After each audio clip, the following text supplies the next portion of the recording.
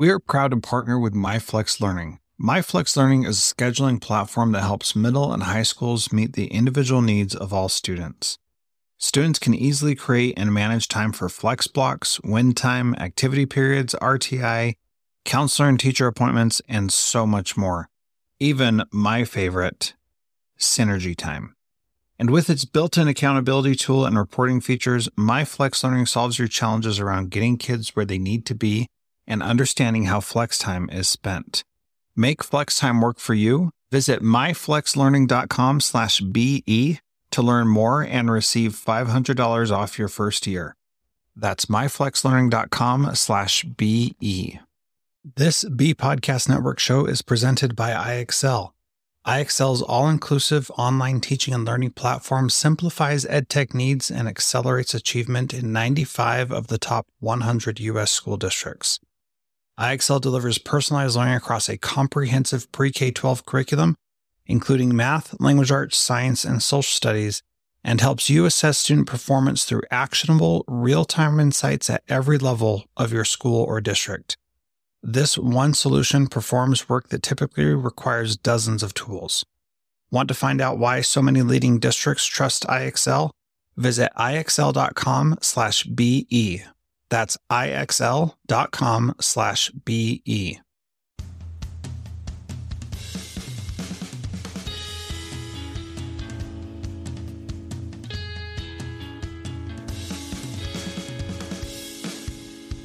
Welcome to Transformative Principal, where I help you stop putting out fires and start leading.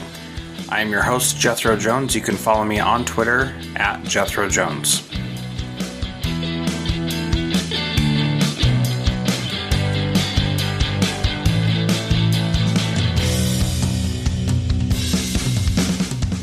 I'm launching a new website, transformativeprincipal.com. You can go there to learn about and join the mastermind. And also, you can go there to learn how to get positive press for your school. What's better than you telling your story all the time? Getting other credible third parties to tell your story for you. Go to transformativeprincipal.com. Once again, that's transformativeprincipal.com.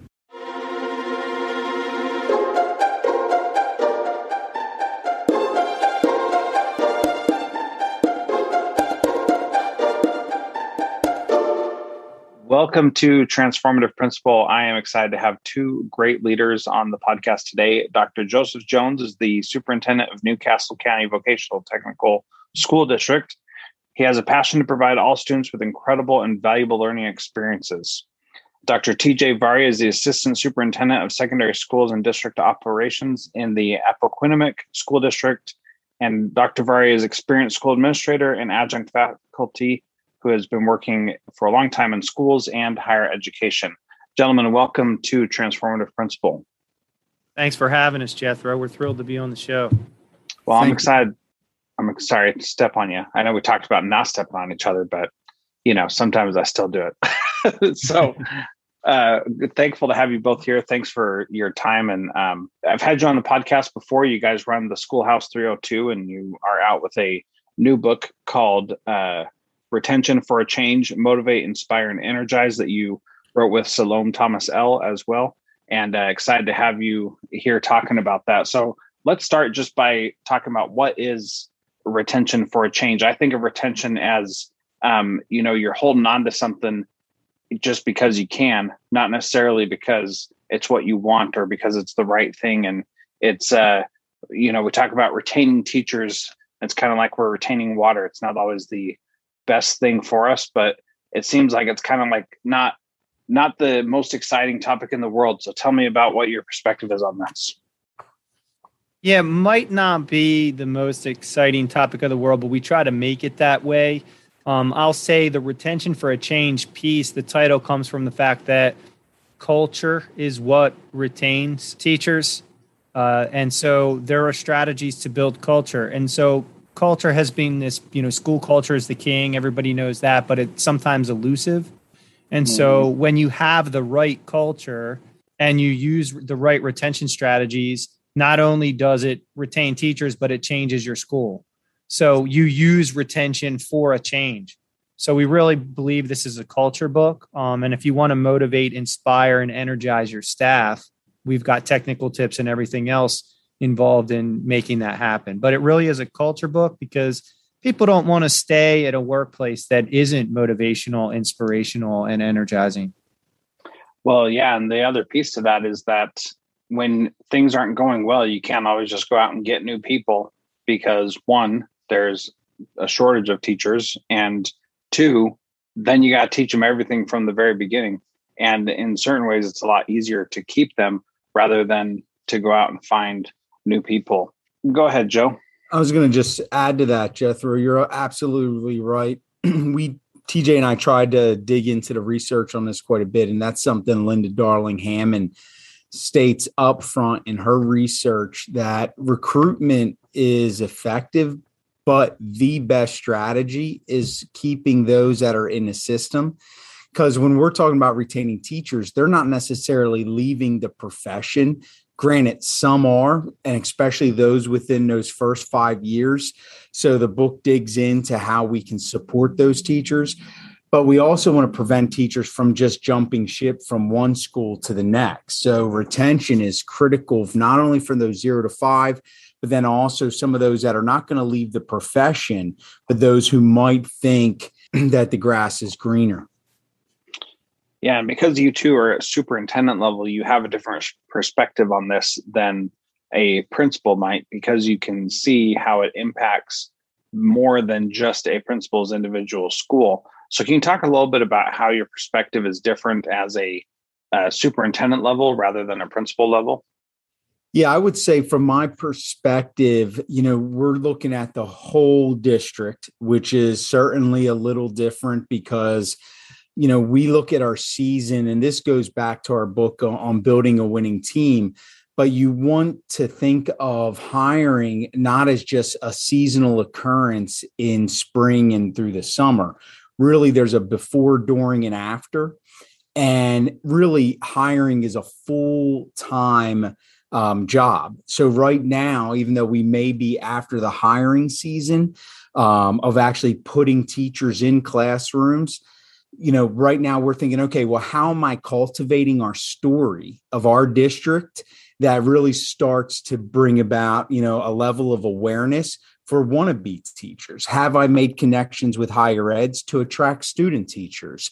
So that's a different lens that I think we take at the district level. Another thing that I'm always thinking about is investment.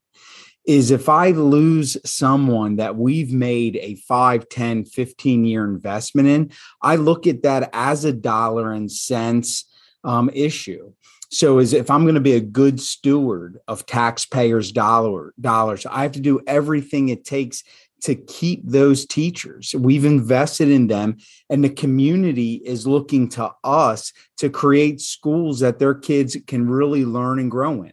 So I look at it as really a personal investment that we're making as a district within our teachers. And then if they leave the profession, that's a real loss. But even if they go to another district, I look at it as that we've just lost a lot of money that we put into an individual. So I would say those are probably two of the significant differences, that I look at hiring as a full year job. It just takes on different aspects in different seasons. And then I look at it as dollar and cents, as being a good steward of the community and taxpayers' dollars. And the only thing I'll add to that from a district office perspective is that when I watch, and I agree with everything Joe just said in terms of the investment, but when I watch principals who do this stuff well, they typically have three things at the top of their mind. The first is that they delegate management. And so they know management's important, and they don't leave that. Everybody talks about leadership and management gets a bad rap. They delegate the management. They do it well. The second is that they're the chief learning officer. They're almost curriculum directors of their school. And the third is that they're a human resource director. They don't leave the human resource side of things, telling the school story, getting out there and recruiting, being on LinkedIn. They don't leave that to the human resource department. They do it themselves. And so if they get those three things right, I think they've done well in terms of building culture. We could say more about what great principals do, obviously, but when their brains are focused on those three things, the third being human resources, we're retaining teachers and we have a great culture to do it in. Yeah. So one last question about the district level view, and then we'll get down to specific strategies here. Do you see retention at the district level as important or more important than retention at the school level? So, for example, to clarify that question, let's say you have a teacher who is at a school in your district and they're a great teacher, but they're not able to flourish in that school. Obviously, that's still a win if you can keep them, but put them in a different school within the district where they're going to be successful. But does that go the other way also, where somebody who's not a great teacher, but still you want to retain them and find ways to help them grow? How do you view those kinds of situations within the district between schools? Yeah, that's a great question, Jethro. You got to always ask yourself in these positions, what's best for kids?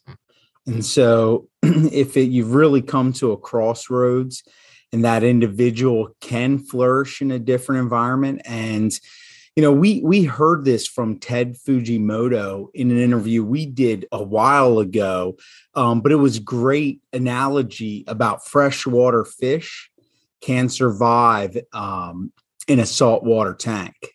And so is the environment just not the right environment? So if you can conclude, yes, and this person would flourish here, great, make the move. Not everything is designed for the individual. However, if you have decided this individual just really isn't meant to teach students for whatever reason, it's just not going to work out, then you have to have the courage also, knowing that we're in a teacher shortage, to say, you know what, this isn't the best fit. It's not the best, it's not best for our students, which is always tough to do. But I think it takes a keen leader to really start to get to know their teachers, connect with them, work with them, really make those investments. And a lot of times, if it isn't the right fit, the teachers will come to that conclusion themselves. Yeah, I agree with Joe on all those points. I mean, as a big district, a medium size, I would say nationally, but pretty large here in Delaware, we just have to make sure that our leaders are communicating about the strengths and weakness of the people on their team. What you don't want is, trading cards and people, moving all around for willy-nilly. We need to know who the players are and where they fit on the team. And sometimes it means that it'd be a better fit at another school. Sometimes it means that we need to offboard somebody, and sometimes it means we need to invest a little bit more in them to get them to where they need to be. But the last thing we want to do is be trading people from school to school and not knowing what we're getting and what the strengths and weaknesses are of the people. Yeah, my second year being an administrator, we had a teacher who just was not going to be successful in our school, and we knew it. It was clear from her very first day. It just wasn't going to work out. She didn't get the culture. She didn't get how we did things. And she stuck out like a sore thumb. And then the kids just totally took advantage of the fact that she was not like the rest of her teachers. And it was so fascinating to see how she, when we would do evaluate or observations leading to her evaluation, she did all the right things that a teacher needs to do, but she just wasn't able to ever really connect with our students. And I eventually said to her, look, you have the potential to be a great teacher, but not here. And that's okay. There's no harm. I don't dislike you or anything like that. But are you happy in this environment? And she said, no, you guys do all these extracurricular things and I don't really like that. I just want to come and teach and then go home and take care of the kids that I'm working with. And I don't want to do this extra stuff. And I said, well, look, go find a school where you can do that and you'll be fine. And sure enough, she did go find another job and became a great teacher at that school. And, this is over a decade now at this point. But the value was recognizing that we could have kept her in our environment and tried to force her to change. But she, I don't think, ever would have been happy with the way that we were running things. And it was great for her to have that opportunity to go spread her wings and go someplace else. I want to dive a little bit deep into a topic of motivation and praising teachers. And if you guys can set up how you view that and what that looks like, and we can have a discussion about that. Sure, I can hit that first this time. I mean, I think so. When we've done the research on motivation, there are some very practical things that happen within an environment that people gravitate towards, they feel, that makes them want to stay. And so, a natural human emotion, a natural human desire, one that I think we have in our teachers and that Joe and I write about, this concept of a learning culture. We started writing about that in our Passionate Leadership book. We write about it on our blog. But in a learning culture where everyone desires to grow, we need to feed that, and we need to do an inventory of how people want to grow. So we talk about motivating people. One motivational factor is to make sure we understand how people want to grow, make sure we do an inventory on how people need to grow, and then find those experiences for them to do that. A topic that we love, a concept that's coming out more in education. In business, we call it subject matter experts. In education's kind of leaning more towards micro credentialing or areas of distinction. But as much as a principal can invest in people, like Joe was talking about earlier, but in specific areas where they can then use that credential to then add value back to the school, say it's a social and emotional credential, some badge that they can get of a technology that they've learned. Those types of things, people really love that. And when everybody's kind of doing that, it creates a wonderful culture to work in. We're all growing. We're all feeding what we need and our desire to be better.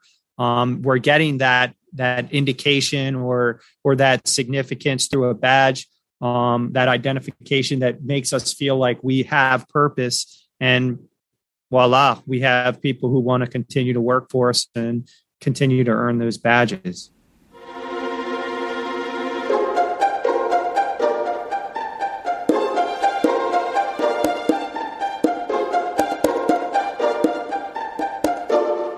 John Catt Educational supports high-quality teaching and learning by providing publications that are research-based, practical, and focused on the key topics proven essential in today's and tomorrow's schools.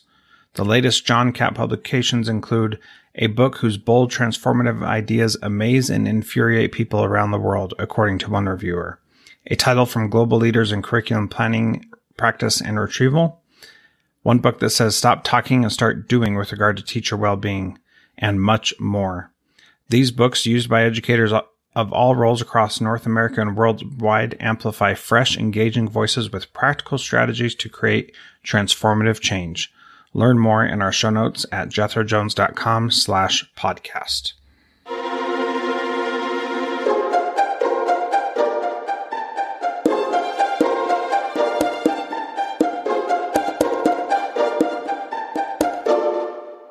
Well, and to that point also, it makes it so that people are able to go deeper into their passion areas. So, if you have no interest in learning new technology, then getting a badge is going to be an annoying thing for that specific piece of technology.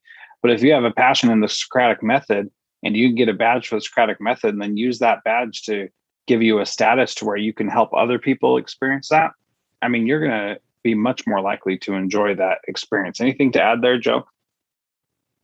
Yeah, I think what you just said, Jethro, is spot on. Too often in education, and we're not opposed to higher ed. TJ and I both adjunct at different universities. We're big believers in it. But, there's only a couple ways in education, gather credentials. And the primary way is through higher ed. So you get a master's degree, then you may even go into your doctorate, or you just get plus credits. And a lot of it's tied to pay.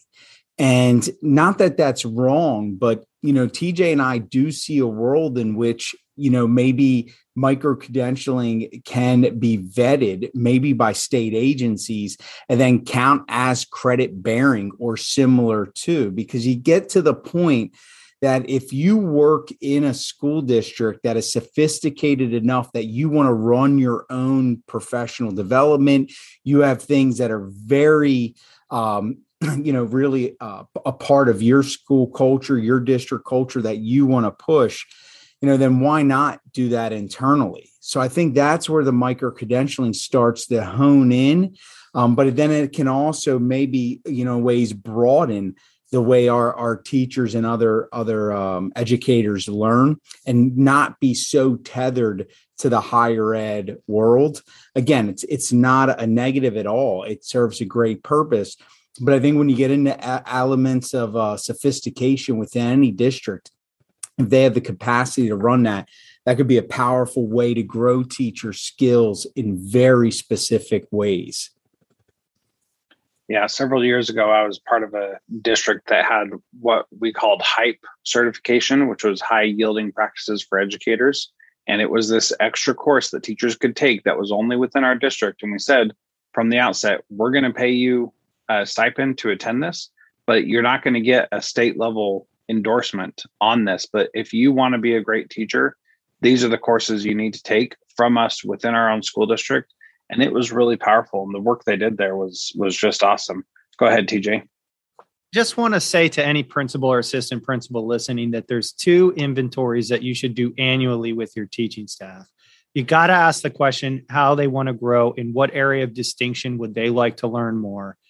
That's where we get them a conference, we get them a course, we get a certificate, we get a badge. When people feel like you care to invest in them, they care to invest back in the environment. We got to know the answer to that question. And we got to know the answer. And I think it's to your point, Jethro, about the extracurricular activities. We got to know what passions people have that they might bring to work outside of their content area expertise. So do they play guitar, and would they like to run a guitar thing after school for kids? We got to know the answer to those 2 questions, and we ought to ask every year. Well, and I'd push you one further and ask, how can you get teachers to be able to do those passion projects as part of the school day so that everybody gets a chance to participate in them as well? And that was what we did at my school in Fairbanks, that every teacher had something that was happening during the school day that was something they wanted to. And so kids learned how to do Native Alaskan bead making. And it was an incredible thing where they could go learn how to do it. And this math teacher was just like a total nerd about it and just loved doing it. And that's how she spent her weekends.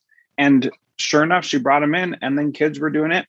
And then when you have those times where teachers want to be doing something and kids want to be doing something and they're together, then great, positive, healthy relationships happen because they connect on a different level. And those teachers can then have conversations with those kids that we could never have otherwise, especially when it comes to behavior management and change, of helping those kids see where they're making bad choices and help them go back and make better choices, and totally empowers the teachers, totally empowers the students, and really creates a win-win-win situation for everybody involved. So let me ask you another question. You talk about doing these inventories, and the reality is everybody is in charge of their own professional development, whether the district's providing it or not. You are responsible for your own learning. I believe that is true for kids as well, that they're responsible for their own learning. And we can do all we can to set them up for success. But even if they sometimes attend the training, the teachers still don't get anything out of it. And so that's where I think it's really important that you mentioned that you need to know what they want to grow in, but then also do the inventory about what they need to grow in as well. So how are ways that you in a system are able to serve everybody so that it's not a burden to the leader who has to organize everything for everybody? Joe, do you want to hit that? Yeah, I think TJ and I have talked about this a few times, and I think we could liken it to differentiated instruction and differentiated PD. So, that's a lot easier said than done. I think it goes back to knowing people need what they want. But I'll spend a second on that need, Jethro. What we don't necessarily do a great job with is assure complete alignment with everything we're focused on. So if schools were to take inventories and districts were to take inventory of their strategic plan, and if it is a truly living strategic plan, what's the alignment with the PLCs, other opportunities, professional learning throughout the weeks, the months, and the year, and how's it directly aligned to the overall strategic plan of the school or district? And you should be able to inventory that. Once that's inventoried, we can tier it no different than we do with lessons. And if we expect our teachers to do it, then we should expect administrators to do that. So, that teacher who maybe doesn't want to get too technical, okay, I can live with that. But if we expect our teachers to all use an LMS, then we all need to be proficient with that LMS. Yeah, maybe they don't want to use some of the fancier technology, but if formative assessments are a key way for us to check for understanding in our classrooms, then we need to do professional learning on check for understanding. So maybe there's a basic understanding on what check for understanding is, and then there's layered ways in which you can do that with more technology. So I think differentiating the PD and getting in depth on certain topics is key. The other thing outside of that, I would also say is this should be done in like a catalog fashion in which people can subscribe to what they want to do. And that should build from year to year to year. I think the reason teachers get frustrated, if they're in year 20 and they're taking PD, or they say, oh, we did this 18 years ago. This is my 25th year. I just wrapped up my 25th year in education. I can say that for a lot of stuff. I get it. However, that's a lot with life. A lot of what we got to do is what works, stick with what works, but then use new information to make it better. And that's where we can get you. So if you know what you've done last year in PD, the year before and the year before, that fourth year should look different or build on. And TJ can dig into this more, but we should always be thinking of onboarding and developing. So how are we onboarding our new staff and catching them up? And then those that have been a part of our staff for a while, how are we further developing them? And you have to have multiple lanes in a highway like that for it to be effective. Yeah. And TJ, I'll let you talk in just a second, but I want to address that piece of having it be a catalog, that there are certain things that need to be at a base proficiency, and everybody needs to be good at that. But beyond that, a lot of it doesn't really matter to the rest of the district as a whole. What matters is you getting better at what you personally need to get better at. And so, getting the same training, like, we can joke about bloodborne pathogens, for example. We do that training every year, and it's ridiculous every single time. We know what to do if there's blood involved, and we don't need to spend another training doing anything with it. But it's one of those safety things that you have to be compliant with, and you have to do something with it every year. But, that's a base level. But a nurse is going to have a different level of training for that than a regular teacher would. And again, that's okay. The shop teacher should probably have a little bit more focused training on something related to that because of the accidents that could happen, and certainly should have more training on safety to ensure that they, one, are safe themselves, and two, teaching the kids to be safe. So TJ, what would you add? No, I would just add that catalog has to be alive and well, and we need to meet with the teacher. So once we do with the inventory, we can sit knee to knee with people and we say, okay, well, how are we going to make this happen for you?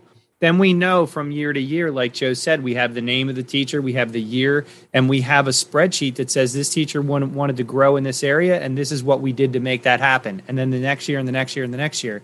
And then you're not offering the canned PD to people because they're all on a different trajectory. Of course, you're still going to need to do whole staff trainings on things that are coming down that everybody doesn't know about all at once, but you can build that plan, that PD plan over years in a spreadsheet for teachers. And the simple question to say, look, it sounds like you want to be an SEL expert here for our school, social and emotional learning. How are we going to do that?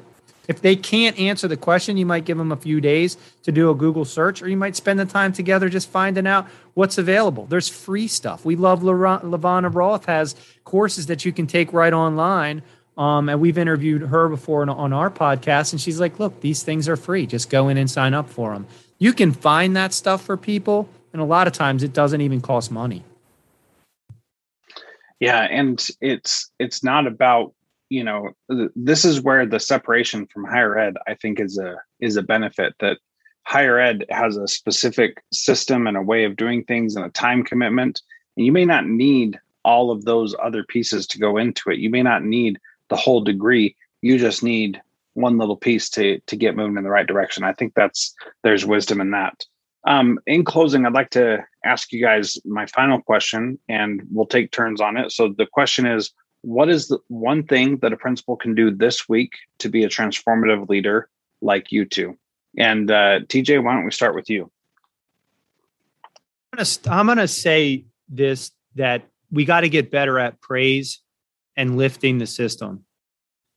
So principals, if you want to be a transformational leader, obviously we got to point out the things that need to change, right? The definition of leadership is influence. The challenge of leadership is conflict. The result of leadership is change. And transformational leaders change things. And a lot of times that means that there's conflict and things are uncomfortable, and that's okay. We have to be okay with that discomfort.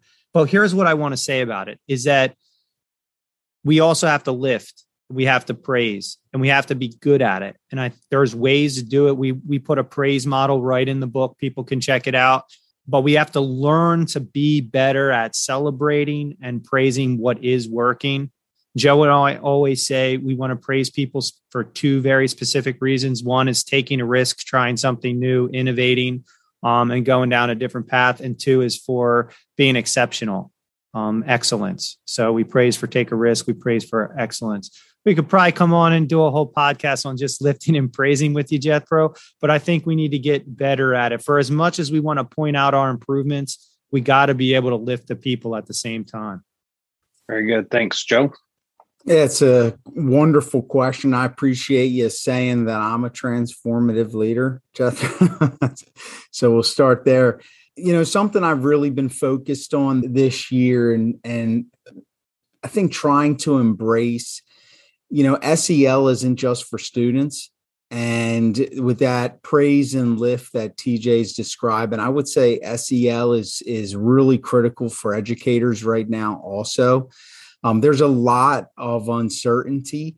Just take the government's decision recently that, organizations with over 100 employees should mandate vaccinations, or, if you look at education, it says it should get vaccinated. That's in states that's not something that's required right now. I know that's going to cause some concern. And so these are the type of things right now schools are dealing with, and teachers have, maybe themselves have to step out for a while in quarantine, or their students.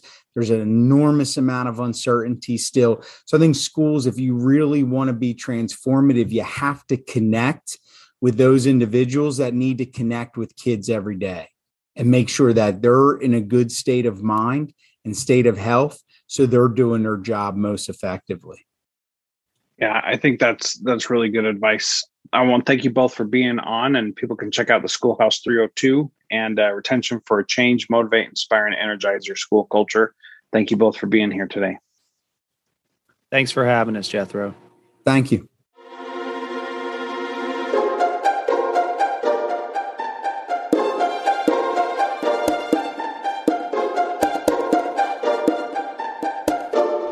Hey, middle school principals, what if I told you that all your teachers had to do to teach your students really valuable social and emotional competencies was just press play?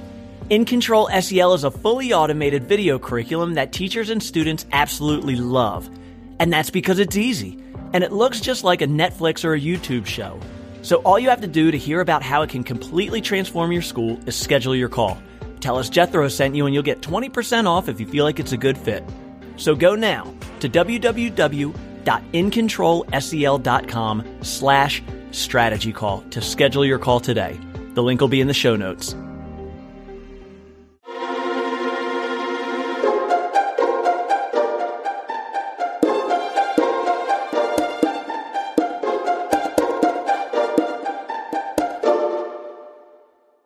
Do you want to simplify your school's technology, save teachers time, improve students' performance on state assessments?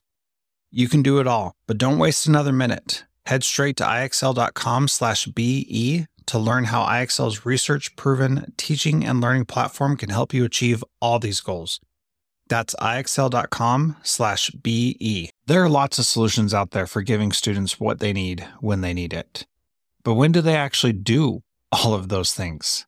You need flexible time. When added into your master schedule, FlexTime enables students to get extra help or intervention, meet with teachers, make up work, get physical exercise, and try new enrichment offerings. If you're thinking of giving it a try, check out MyFlex Learning, which unlocks the benefits of flexible time without all the headaches you get with it usually. Its intuitive design and SIS integration makes implementation and training a breeze. Make your flex time work for you. Visit myflexlearning.com/BE to learn more and receive $500 off your first year. That's myflexlearning.com/BE.